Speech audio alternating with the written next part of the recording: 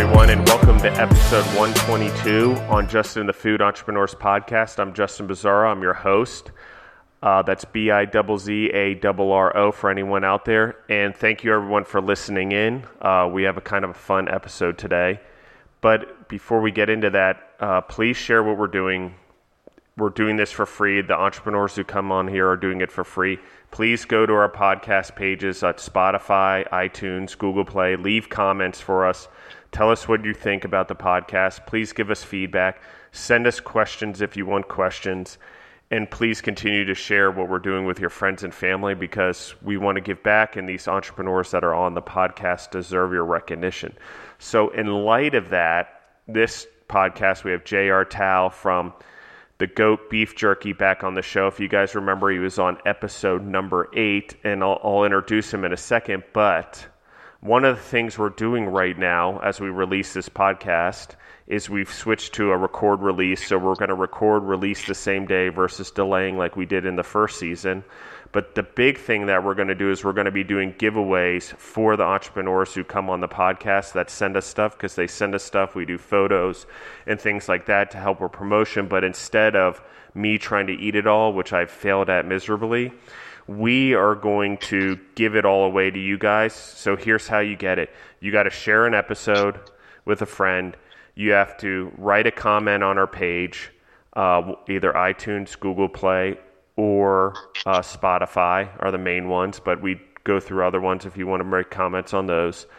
And you have to send a message to Justin at thefoodentrepreneurs.com with a photo of your comment so we know you did it. And then obviously like that entrepreneur's page. So for example, you want to go on Instagram and like the Goat Beef Jerky Co. So JR, how are you doing today? Man, you know me. I'm always doing better than I deserve. I woke up today. I want to complain, but I really know that I shouldn't. I try to keep things in perspective. How's things going for you, man? Things are great, and I think one of the cool things that we've talked about a lot, and JR and I have been in touch. Again, he was on episode 8, so that was back in February of this year. So I've seen the business grow and see how things are going for you, and I'm doing pretty good. But I really am interested in, how has the business been doing? What are some of the things that you've learned? I know I'm asking a massive question here, but since February, since you were in your early stages back then and had just found a warehouse and you were dealing with signage issues and things like that. So where have you come from then? Wow. We've, since then, we've kind of realized that, I gotta say this first. We started off as in, I had a couple of really great beef jerky recipes. As in, there's nothing out there like it. We win. Our beef jerky wins a blind taste test against anything every time. Pick a brand. I promise you, our beef jerky will win. So that's where I started. Like, a lot of confidence, I guess, in something that I wasn't a culinary expert or in any way. I just kind of started throwing things together that looked like they worked out in my mind, and people loved it. And then I'm kind of at a point in my life, I'm like, man, do I want to work for somebody else the rest of my life, or do I want to just kind of risk it all and go for it and see what happens? Now, obviously, that's the one I went for. I had too many very, very wealthy, wise, I don't want to say old men, I'll say older people that said, you're never going to get rich or do anything important for the world working for somebody else. I don't know that was completely true, but it sure did strike a chord. And I thought, man, I want to do important stuff. And so I went for it without a really great plan. So a lot of our story is just kind of bouncing around and trying to figure things out as we go. When I first got started, I thought, man, I'm just going to direct to consumer, that's the best profit margins. We're just going to go that route, and we're going to make so much money and go, and that's the way we're going to go. Yeah, well, there's a ton of money you got to spend on marketing and advertising and things like that to hit that direct to consumer market and really capitalize on that. So, we're growing at a good pace for a company that didn't spend any money on marketing and advertising. And we got approached by a local university. They're like, hey, we love your brand, and we've actually ordered some of your product to give it a try, and it's pretty phenomenal. Would you guys interested in doing some kind of a partnership? And I thought, well, I don't know, come to my office and let's talk about it. So fast forward, skip all the details. I really liked what they had to say, and I thought, what the heck, we'll go for it. Well, the next thing you know, they're kind of doing some social media, LinkedIn, posts and things like that, saying, hey, we partnered with the GOAT, check them out, things like that. And then I get a call from a fairly large retailer. They're very large in Oklahoma, and they actually have several brands, if you will, across the nation. And so as far as Oklahoma's concerned, they're like, hey, we heard about you guys through our partnership with this university. They actually gave us samples. We'd like to talk to you about selling your product in our stores. Oh, fantastic. This is great. You guys came to me. This is wonderful. It's everybody's dream. Somebody really big coming to you saying, hey, we heard about you. We want to sell your product. So, we did that, met with them, not knowing any better. I gave them a really great price. I didn't know they're a grocery store, by the way. Grocery stores operate on a whole different margin than other retail places operate on. So, I know they loved our stuff enough to reach out to us, but at the same time, if there was ever a doubt, I sealed the deal by giving them really, really good margins, better than I should have. But, it worked because it really helped us to grow the brand even more. As a matter of fact, in 1 month's time, our sales with them, or I guess I should say their sales, because they periodically will send me a sales report.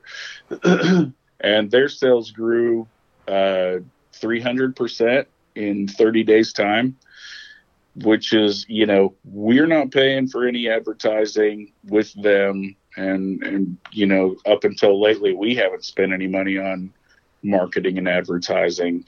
We did a few social media things to try to boost some sales, online sales. But yeah, 300% in 34 days time. That's pretty incredible. And it was really just by word of mouth. It was a little slow at first, and then people buy it, try it, tell their friends about it. And it's just a snowball effect. So backing up, I said our vision was going to be direct to consumer, just dominate that. Well, now we found ourselves in the one thing I was trying to stay away from, which was grocery stores. Oddly enough, isn't that funny? Like I thought, people ask me, where are you going to sell it? I was like, convenience stores, direct to consumer. We want to do Amazon, things like that. But,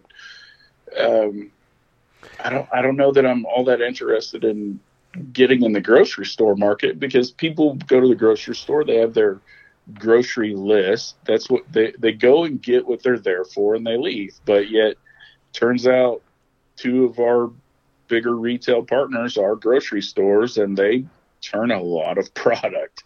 Well, and I want to pause you right there just for 1 second, JR, because one of the things that in my mind, like, okay, beef jerky, it's a $4 billion a year industry roughly, and is growing at a rapid rate because of, what's going on in the snack food and sort of leaning healthier, though we can talk about the health of beef jerky in a second and what you're doing with your product.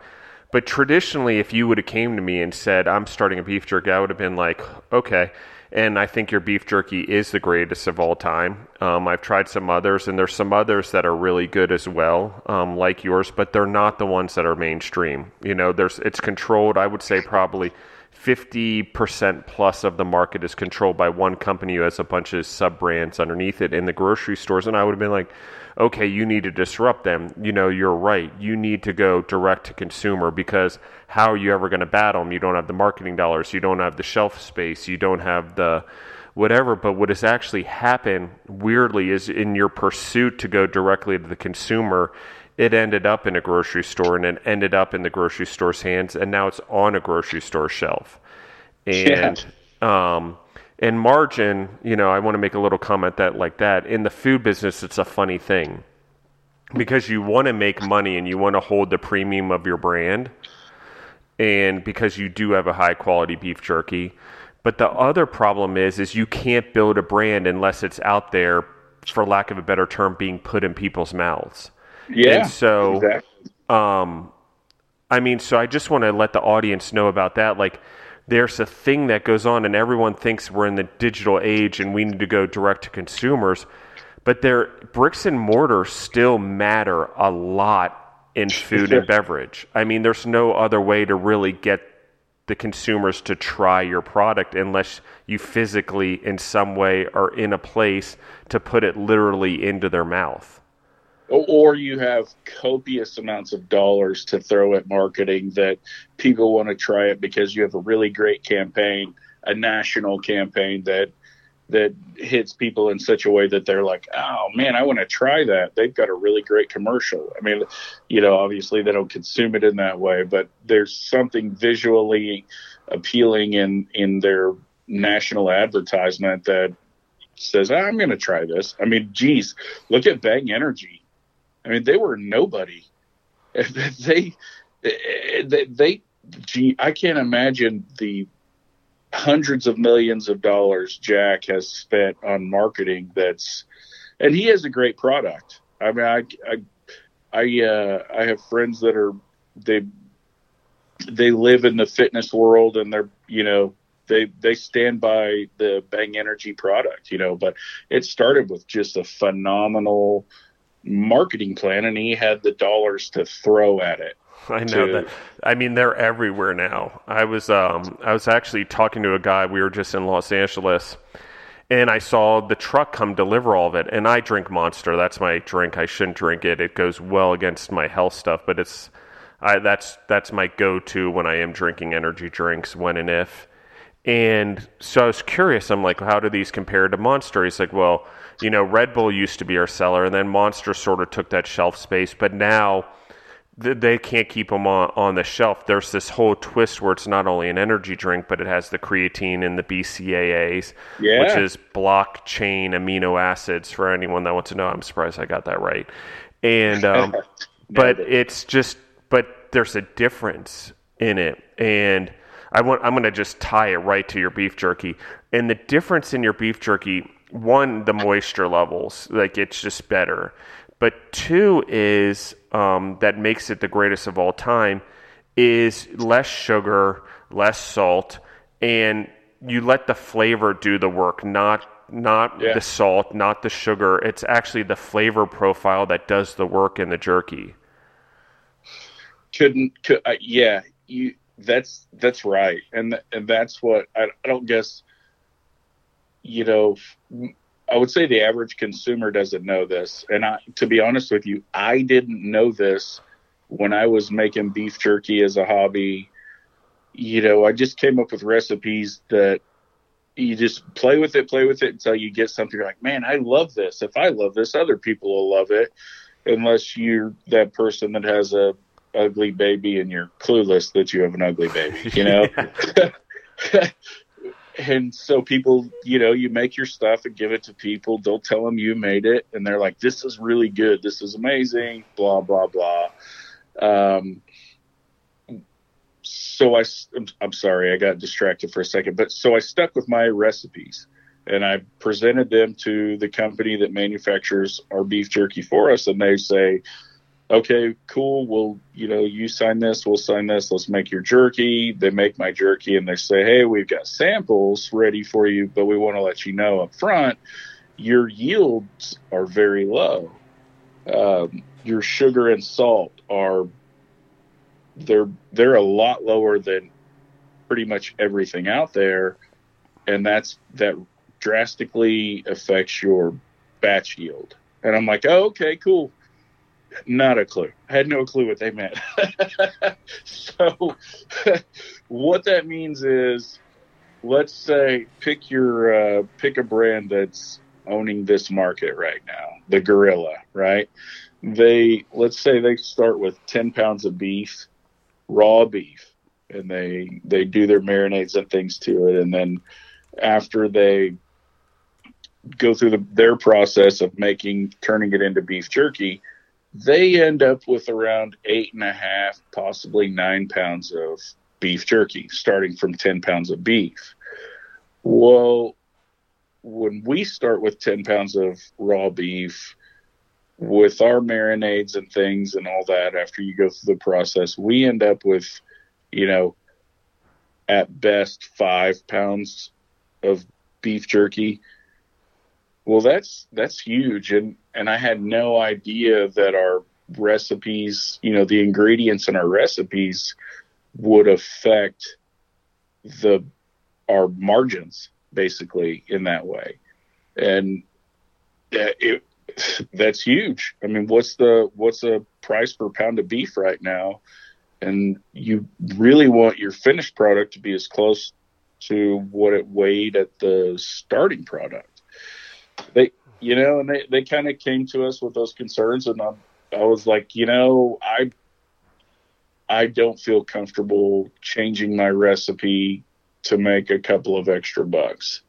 We're not that brand. You're not going to find us at the discount food mart type thing. If that's what it takes for us to be successful, then I would rather just not. I'd rather just stay on a small scale and do what we can to get by. But that was the case a year ago. Now everyone is so cognitive of what they're putting in their mouth. Not everyone, but the majority of people are paying attention to what they're eating. Rightfully so. I mean, geez, Justin, you could probably tell horror stories about what the dark side of the food industry looks like. And it would probably terrify the nation if they knew. I mean, I know more now than I ever knew before, just as a guy that had a hobby, and then I come into this, I'm like finding out more and more on a daily basis of how terrible the food industry is and the things that people will do to the food that you eat. And Justin, I bet you have a number for it. Well, I would say this is how I'm going to quantify it for everyone. Normally, I would say if something like this came up, that requires a whole different podcast episode. But I would really say that requires a whole different podcast show, because I need seasons upon seasons, because you are correct. I really want to emphasize, too many times we compromise our products to hit price points or better yields or things like that, and it often doesn't end up at the product we've initially started with. I'll give you an example. A lot of companies become big and they get bought, and the original owner, innovator, entrepreneur gets out of the business. Then the company that buys them tries to streamline their product because they love the brand, love the product, but they want to do it cheaper. But then after years and years and years of streamlining, economizing, minimizing products so it becomes cheaper so they can increase their margins, the product doesn't much look or taste like the original product anymore. And they start decreasing in sales, and they're like, oh my God, why did we decrease sales? Well, here's the answer for anyone out there who's listening in that runs into this in a business. Go back to the basics. Go back to the original product and the formula for the original product, because that is what's successful. And for you, I think it's great what you did, because they wanted to push you to be like every other beef jerky. And a lot of co-packers do that, and I don't understand it. Why push them to be... I could see streamlining packaging. I could see, okay, we might need to add this natural preservative because you need more shelf life because you could lose money. But if it doesn't taste the same, it doesn't have the same texture, it's not the goal you're trying to do, don't let someone convince you out of what's true to you. Because people do that, and I think this is a good lesson right here. And yes, there are horror stories, and people do need to read labels. Like, I do emphasize that. Read the frickin' label on the box or the package or whatever if it's not a fresh product. Yeah, and, it's crazy. I had I'll leave their name out of it. I had a monthly subscription company reach out to us last week. They're like, man, we love your brand. We love your product. We've heard so many great things about it. We'd love to add you to our lineup. What kind of bulk pricing can we get? Blah, blah, blah. And back and forth of what kind of quantities, quantities dictate everything, right? I mean, if they're going to buy 1 million units, then it's okay to get 25% margins on it. Right. But anyway, the price I quoted them, they came back and said, and it was a great price, really. They said, well, man, as much as we would love to add the goat because it has such a big following right now, we just can't. You're way out. Your price is way out of line for what we're normally paying.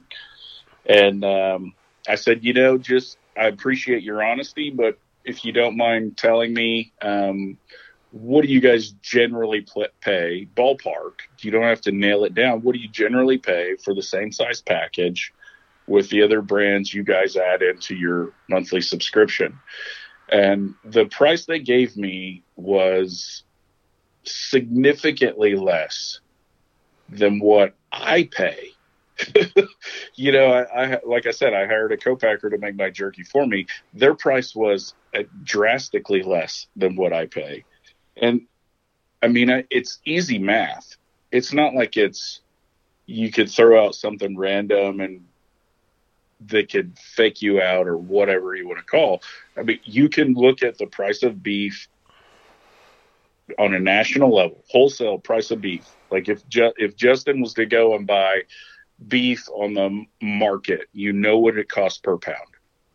And there's variances on processing and this and that, whatever, but the price of beef per pound, and then you look at what these people are paying for a 4-ounce package, there's only one thing that can be going on, and that people are either buying imported beef from another country, which is, as a good friend of mine has said before, nutritionally bankrupt by the time it lands in the U.S. or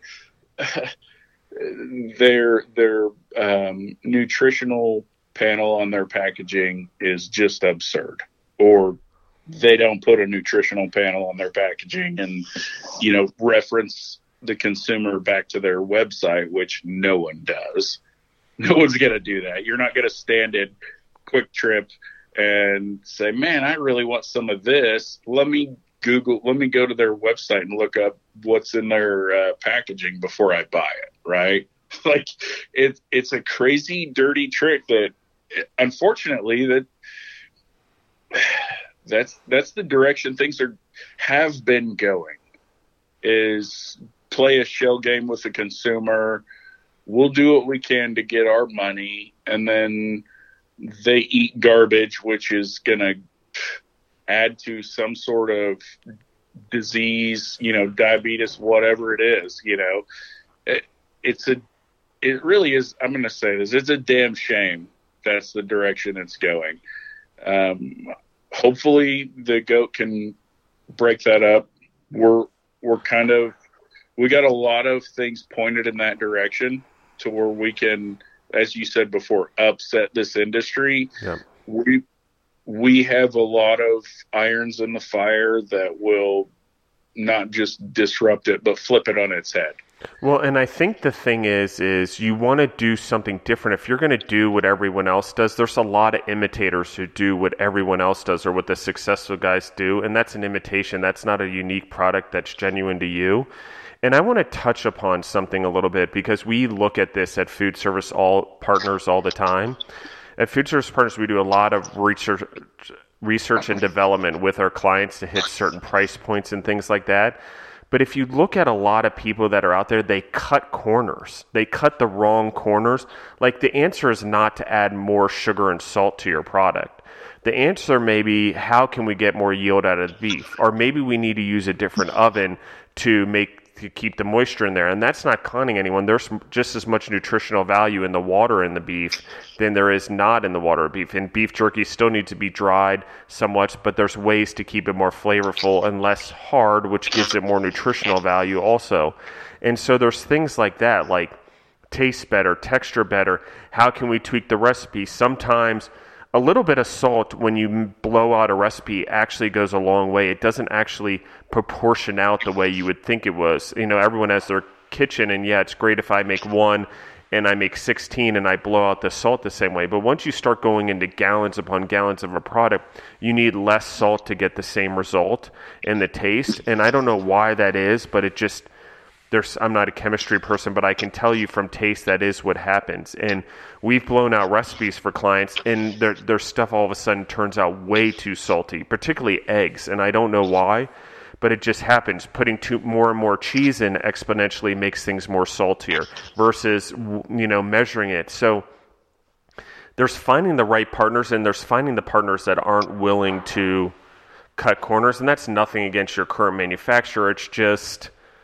Well, it is, I guess, but it's more... it is what it is. It is what it is. People want to cut corners and take the easy way and tell you just to do it like everyone else versus saying, hey, let's work on this. Let's figure out how to get your yield better. We want to get the same flavor profile out of your product, but how can we do that in a better way with the cuts of meat that you want to do? And that whole art in food and co-packing and manufacturing of food is gone. I say it's gone because I can't tell you how many people come to Food Service Partners because we won't change it. And do we develop products to hit certain price points and adjust ingredient levels and recipes? Absolutely. But we do it in a way that doesn't change the integrity or the flavor of the product, and we do it with the customer hand in hand. We just don't take it upon ourselves to do it. And most of that R&D, other than the cost of the food here and there, depending on the client, we do for free. We volunteer all of our time for free. Why? Because we want to give the best product out there to the consumers because we don't want trash going into people's mouths. And that's right. How can you not? I'm suddenly finding myself a little more passionate about these things than I ever thought I would be. But there's certain, man, I don't want to stop me at any point or correct me because I'm not good at being politically correct. There's certain economic regions of the nation that just can't afford premium or high quality products and I would say our brand is that. We're not there's a retailer that's probably one of the largest retailers in the United States. I don't know that our brand would fit in their retail segment because we're not your discount brand, because I'm not going to produce a product that will add to someone's cellulitis or whatever, I have to sleep at night. And still, we're small enough that we have a moral compass. I guess we fly under my moral compass, but the brand flies under my moral compass. But there's ways that we could buy several containers of beef from South America that cut our costs in half, but what are you getting? I mean, how much nutrition's left in that beef by the time it gets to the United States? How well is that beef regulated in South America or whatever country it was. It certainly wasn't regulated the same that it is in the United States. All of those things go into, the consumer's price point. And if, man, I'm sorry. I'm getting a little distracted because I just recently watched, is it Natural Selection or Unnatural Selection? I've watched a couple of episodes of that. Yeah, on Netflix. I haven't watched it yet, but Deborah and I were talking about watching that as well. You should, because if you've ever want to put yourself in a internal debate, like I'm still right now, I'm a ping pong ball. My thoughts on that, the concept behind that are just back and forth, because initially, basically what it is people have the ability right now to do some DIY gene modification. There's a technology out there called CRISPR that it's kind of cut and paste genome therapy. And so you want to grow bigger muscles and not have to put in the work. You can basically modify that one character of your genome code, and you modify that with a bacteria and then inject yourself with it on, whatever. I didn't watch it close enough to give everyone great details on it, but thinking about that, holy crap, this is the worst thing. This should not be available to the general public, and then, you skip forward to the next episode and there's people that have, SMA, which is, spinal. I do apologize. I'm sorry. Justin knows me well enough to know I don't remember things like this very well. It's a genetic disease that essentially paralyzes. You're paralyzed physically, but mentally you're still there. So when you put it into perspective like that there's a way to modify your DNA and genes to correct these things, which is, it is a genetic disease. I start thinking about, what would I do if my son had something, something at all that we could tap into this DIY gene therapy, right? Now all of a sudden, I moved my line in the sand, didn't I? Does that make sense? Like, first episode, I'm thinking, this is bullshit. This should not be available to anybody. Second episode, I just I put myself in that situation because my son means more to me than my life. There's nothing I wouldn't do for my son. He's an incredible human being. And if he were to be stricken with an illness that would require me to do things I would never do, I would do them to make him better, so that there's a chance that he can make the world a better place or whatever. Yeah. And the thing is, there are commercial products available that will help remedy or help this disease. But no shit, Justin, the first dose of this cure, if you will, is $750,000. And then after the first dose, it is a $350,000 a year upkeep. Here's the best part. This is where I get all jacked up about it. The research that has gone into this gene therapy to find this cure for this terrible disease was funded by taxpayer dollars. So now it's terrible, right? Like I started off watching the series, and I'm only on episode 2.5, right? started off thinking, this is bullshit. These people are idiots. This needs to be shut down. People do not need to be, your average person does not need to be able to have the means to modify genes, DNA in any way. I mean, we all have social media. Everybody's looked at their Facebook, Instagram, whatever, and read somebody's something and thought, how the hell are you allowed to put this information out to the world? And so that, I look at it that way, that people are allowed, they have the ability to modify genes of anything. And, it's currently not illegal for them to do that. And then the next episode, you see that there's a terrible disease with a cure that starts off at $750,000, and then it's an additional $350,000 per year.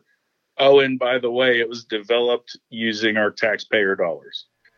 So your line in the sand gets moved based on what's convenient for you, right?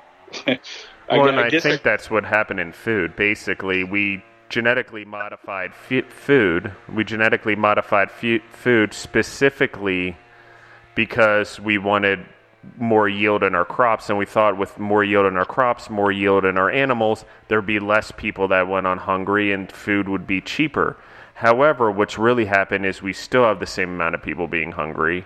Maybe it's slightly less, and maybe we've curved it in more fortunate countries, but we've certainly created the opposite problem in foreign countries because now they don't have the tools to grow plants and products and stuff naturally. So instead of investing in how to grow food naturally in their environments, we invested in how to grow food better in the better environments. So you didn't really solve a world problem on a global scale.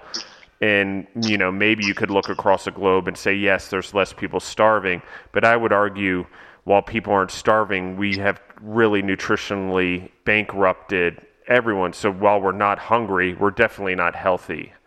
And so that's the whole thing here is we may be able to fix this. I may be able to put something in my body that makes me stronger and more muscle.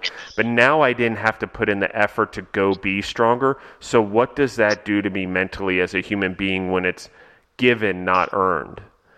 And I think that's that's my moral compass on all of it is what does it affect our productivity as human beings? Because what we've done with genetically modifying and all that, I'm not saying there's not benefits, but what I am saying is it's created less jobs because things are more efficient, and while machineries and everything, and we want to do those things, well, if I have more food to feed people, but the people can't afford it now because they don't have jobs, I really didn't frickin' keep anyone from starving because they can't afford the food I'm producing. And now we throw away so much food, and especially in the United States, that it didn't really go. All we're doing is producing more to throw away. So I think it's the same thing. Yes, if someone's dying or whatever, we have, whether you agree with them or not, if someone's starving, they have options or welfare programs, and there's job training programs to retrain you in jobs so you can go back in the workforce to make money. So that becomes it on a human level.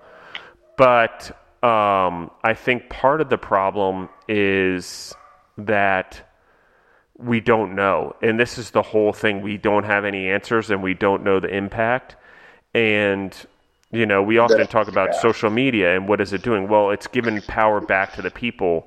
If you want to use it for business and economics, we're getting back to local businesses. We're being able to promote local businesses and promote local farms and things like that through social media. So it's a gift there. What's the flip side of social media? Well, our kids don't play outside anymore. They're losing their ability to be creative in the traditional way where they go outside and build forts and figure out how to solve problems, Yeah. And it makes me happy that I still see kids having lemonade stands, honestly, on the side of the road here in Colorado. Like, they're charging 25 cents. I give them $2, which is not a great example, but I'm like, you need to keep this up. Like this, develop the entrepreneur attitude or the problem solving or whatever and create that thing. But it is a line in the sand. If it were my kid or my stepdaughters, I'd spend every cent I have trying to fix it. It's Yeah, something absolutely. bad. And, I've watched family members do that for their children and things like that. You don't know what you do. And so it is where the line starts getting blurred. And there is no right answer, I don't think. But I will tell you, when There's it not. comes to food, um, I think where we cross the line is that we need to know where it's coming from. And that's the same issue with the $750,000 for a cure. It's great that there's a cure, but I need to know where it's coming from. I need to go back to the source and understanding what it is before I put that into my kid's body. And this food's the same way. Like, my moral compass may be different than the person's down the street, but it still needs to fit into my moral and ethics on what I want and what I'm willing to pay for. And so, it's got to make sense. And human life obviously is very important. But I find it interesting that it's not important enough for people to, and I suffer for this. Sometimes I buy crap. I haven't done it in since June because I'm now on the 75-day hard, which is a whole other conversation. But but it is like, if I want my kids to be healthy and I'm willing to spend $750,000 on them to get a cure, why am I not willing to go to the grocery store and spend a little bit more on food, or a better beef jerky, or a better all-natural food source that really is what we put into our body and determines our health? That one is the real moral dilemma for me, because I'm like, you take your kid to the hospital, you're willing to spend as much money as you want on insurance and going to the hospital to make sure they're okay. But when we go down to the basics, the very basics, the exercise, the way we consume Yes. food, we are bankrupt morally on that. And people are like, oh, is that really moral and ethics? Yes, it's the betterment of the people in our lives, and we're setting examples for our kids for the future. And if you don't teach them those basics of health and nutrition and exercise, you're doing them an injustice for the rest of their life. And it goes way beyond that. And that's my hardship. And that goes back to when companies like the GOAT, and I'll use you guys as an example, want that higher quality beef, want the higher quality ingredients going into their product, and it makes it more expensive. When someone comes to you and says, oh, that doesn't hit the price point in my grocery store, I want to say to that person, well, you obviously don't care about your fucking customers in your grocery store, because you don't fucking give a shit. How about you try to figure out how to market a better product to them and see what they're willing to pay for, not tell me it doesn't fit into your price point. And it really just drives a wedge into me. I get it, your margins, and I get it, you need to be profitable as a business, and your obligation is to employees and making sure they have food on the table, but your obligation is also to your customers as stakeholders in your business to give them a better fucking product. And it blows my mind. Spend the money. How about take the time? How about figure out how to make the same type of margin off a higher priced product? There's that. How about sell more of it because it's better for you? How about that it may taste better, it's better for you? There's 1,000 different ways to spin the thing to get the volumes up versus just saying, oh, well, it doesn't meet our price point. And I'm just like, you lazy piece of shit. That is the laziest answer I've ever heard in my life. How about you go to work and do your job for what you get paid for and support your customers? And I'm all wound up. But that's the truth for me. Like, it winds me up so much, and it's why more and more I like the direct to consumer. I don't, the grocery store model I think is important, like I said, in having bricks and mortars. But when someone's like not on board and starts arguing over price, they are never going to support your product in the overall vision of it and understanding of putting a better product out there anyway, which is always frustrating for me because they just see it from the dollars. And if you just see something from the dollars, you're not really doing any service to anyone. And while your job may be engaged on how much money you bring in, it's still nonsense. And companies out there that are doing it, it's short-sighted because we are back in an industry, and I'm going to say this, we are back in an industry where it's not only about solving problems for people and providing solutions, but it's also about providing heart and care for those people beyond saving them money. And that's where our economy is going. That's where the people are going. That's where the next generation is. They want to trust you. And there's a reason they don't trust us because just like that conversation, it's all about price. It's not about what we're really putting into our body. Yeah, we've given them plenty of reason not to trust us, right? And to highlight what you just said, there's it, in my opinion, it all boils down to accountability, which is something, unfortunately, the United States is teaching us to sidestep, right? Like there's brands of food out there that are just completely we keep saying this, nutritionally bankrupt, but it's really a thing. Like, it's not just some cool catchphrase, boots on the ground, or whatever. Pick your fashionable term that people like to throw out. It really is a thing. And so when you own the accountability and you stay the course, which is what the GOAT's doing, we're a premium product. We're probably a little more expensive than everything else you can buy, but what you're eating is not, it's nutritionally far superior than everything else you can buy commercially. And there's something to be said for that. And unfortunately, I guess we're marketing to a specific, I don't want to say demographic. I guess we're targeting our sales towards a specific market is what I should say. You could go and buy an economy car, brand new economy car for X dollars, right? Or you could understand the quality of an item you're purchasing and go buy a handcrafted Koenigsegg or, Ferrari, Lamborghini, and I don't want to say that our beef jerky is that. I'm just trying to put it in perspective, right? Like there's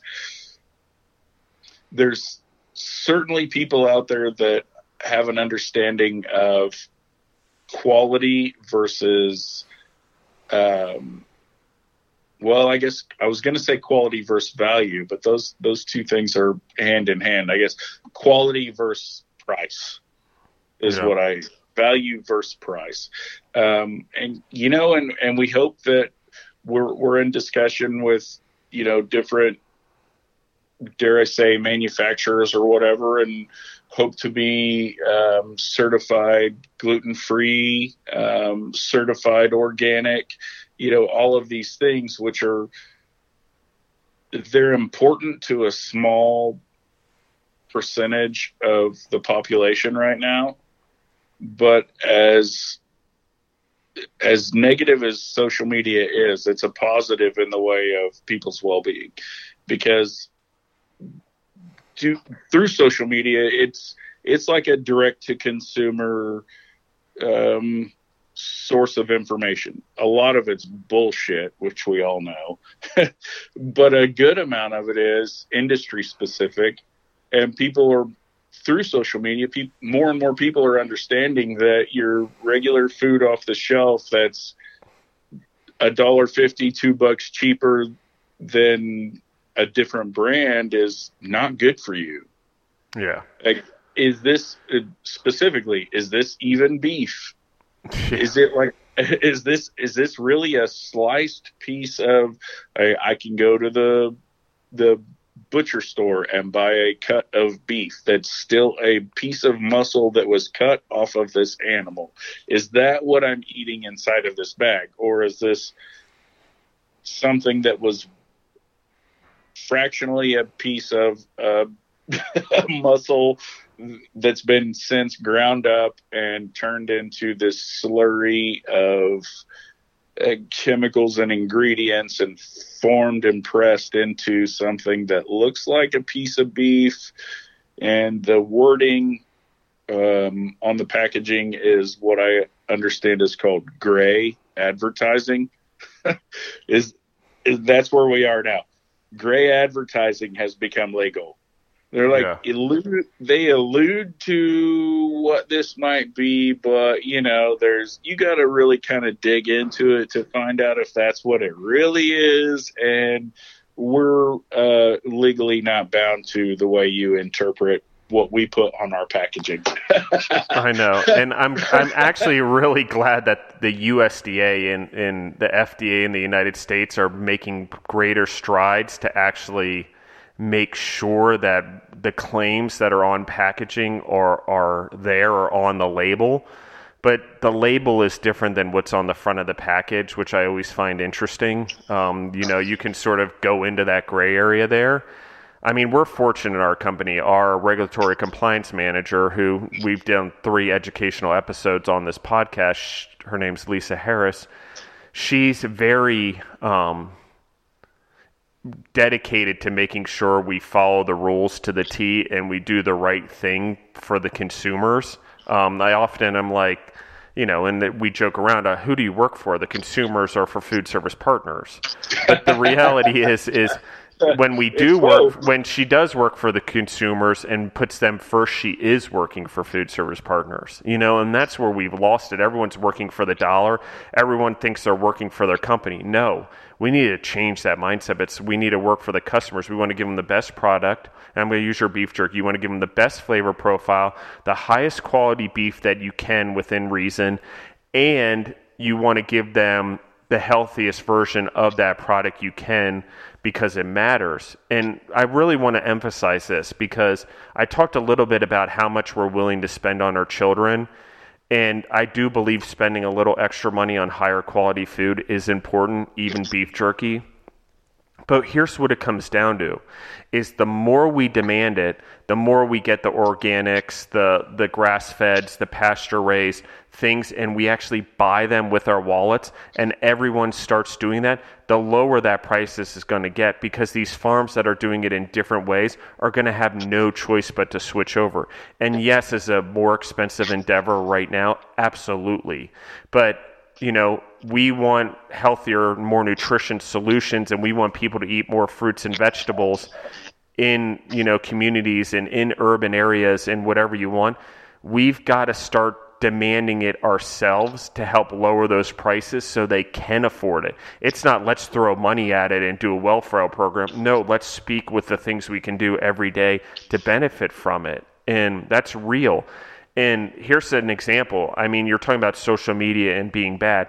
One is, I'm pretty sure the internet was mostly built around pornography at first. But what it's done is monumental. Okay, what does indoor farming look like? Well, it's pretty much built around marijuana, and all the advancements have been because of marijuana. Now we're able to do indoor farming at a much more reasonable price. Why? Because the demand to build these indoor farms for marijuana drove down prices.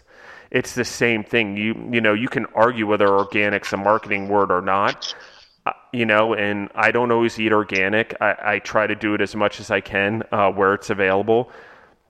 And I'm moving more and more in that direction because I understand the difference in the way that I feel that I've cleaned up my diet. But really, if you wanted to take a step in a direction, you want to just have a cleaner label. And I think that that's where we're going. And certain foods aren't going to have that because you need shelf life for safety of the consumer. But the cleaner, the more easier to read, the less items on a label, I think is better. And your beef jerky is that. I literally the other day, because we are giving away beef jerky, everyone, a shit ton of it. I have a box setting right here. But I compared your label to the other beef jerky labels, and there was one company, I'm not kidding, it must have been 7 times. It covered the whole package on the ingredients. It was insane. And I can't even pronounce any of them. It's like chemistry that I got a frickin' C+ in back in high school, and there's a reason, because I can't pronounce any of those words, let alone memorize them. And I've been in the food business a long time. And if you can't pronounce the food, you probably shouldn't be eating it. That's what it comes down to. I mean, that's one of the best things I ever learned in the food business. There's a reason food's pretty easy to say, apple, banana, whatever. We can learn it as kids. But then you get into dioxazide, monohydrate, potassium benzoate or whatever, and I'm making that up. But you're like, what? I don't know a single one of those things, where it comes from, how it's made, is it natural, is it unnatural? And so it makes it hard. So the basics, really are just back to what we're talking about, is how do we as consumers right the ship, well, we speak through our wallets like anything else. And, I'm not saying buy a more expensive item, just buy a cleaner item, and that's a start right there, and you want better food in our schools, and you want better food in the environment. And you see it, fast food's changing also. It's not an abrupt change, but they're starting to inch that line into to healthier food, and they have to. Yeah. And you go to Chick-fil-A, you can get a salad with chicken, and you can get grilled chicken bites, and you can argue about what oil they're cooking it in or whatever, or what they're using or whatever, but the reality is it's a huge step away from the traditional chicken fried sandwich. Well, and I love fried chicken, so that's my downfall in life right there. But, it's, okay, gluten-free, like you said, that's important, do we consume too much gluten? Arguably, I don't know. But in my opinion, I'd cut gluten out of my diet completely. And now I only need about 5 to 6 hours of sleep a night versus the 8 to 9 I needed before. It makes me a more productive human. It gives me more time with my family, things like that. So, I don't know. It's one of those things where time will tell. Yeah, to be honest with you, Justin, when we'll just throw out the Golden Arches fast food company, when they start with, maybe not even specifically them, when major corporations are starting to slowly, on a micro scale, start introducing food options that are, like you said, organic or natural, or things like that you're, and even on their discount menus, when those items start being introduced, if you're not savvy enough to see that that's the direction everything is headed, then you're doomed, really. I mean, I don't mind go ahead and saying that other beef jerky companies out there that are not, they don't have their head on a swivel, if I can use a baseball term, then they're going to be behind the curve. I'm fine with doing what I got to do to get by for now, knowing that, it's expensive for us. It's extremely expensive because the direction we've gone it's not mainstream at the moment, but I feel like it's headed in that direction. So we can either stick with that's how we started. We're not conforming to what I see as what's coming. That's just who we've been all along, and I'm staying true to it. But fortunately for us, I feel like the U.S. food industry as a whole is headed back towards, okay, we see that we're kind of killing our the people of our nation. And that we could do like 10 different podcasts on things that are somewhat conspiracy based. Pharmaceutical companies, in my opinion, they're a good part of why things have not changed for so long with the information that's available right now and has been available for a long time. It just hasn't been publicized. Our food, the food in the U.S. is, for the most part, terrible nutritionally. And that's because it's, you cut corners that are technically legal, and those corners that you cut generate margin. And when, the more margin you generate, the more profit you have. The profit you have is dollars you spend towards advertising and marketing. And I hate to say it, but even payoffs, like these things are real. Like you lobbyists should not exist, in my opinion. Like you get a person that's been paid a good amount of money to lobby for a certain law or whatever else. And now all of a sudden, foods that have cancer causing agents in them are allowed to be manufactured and produced because this person was a really savvy, smooth talker and got something passed that shouldn't have been passed. And now all of a sudden, we've got years of corporate profits, if you will, on levels that most people don't understand. Yeah, I sound like a crazy person right now, but no, and I agree. I mean, I think you want to make money. I don't think there's anything wrong with wanting to make money, but it's still about doing the fucking right thing, and it's still... you got to be able to sleep at night. And if you can make a decision that says, if the decision you make somehow down the line, and it's a trickle down effect, that there's a chance it's going to kill a human being. And man, shit, how the hell are you allowed to, it sucks because you shouldn't be allowed to make that decision. You just hope that people wouldn't make that decision. But if they do make that, you hope that there's enough checks and balances in place that they're not allowed to make that decision. But that's not the way it goes. That's not the way it works. And that's why, all along, I have been anti-social media since, when Facebook first came out. I was like, cool, I'll get a Facebook. I can connect with all old friends. And then you see the progression of things and you're like, oh, I don't like this.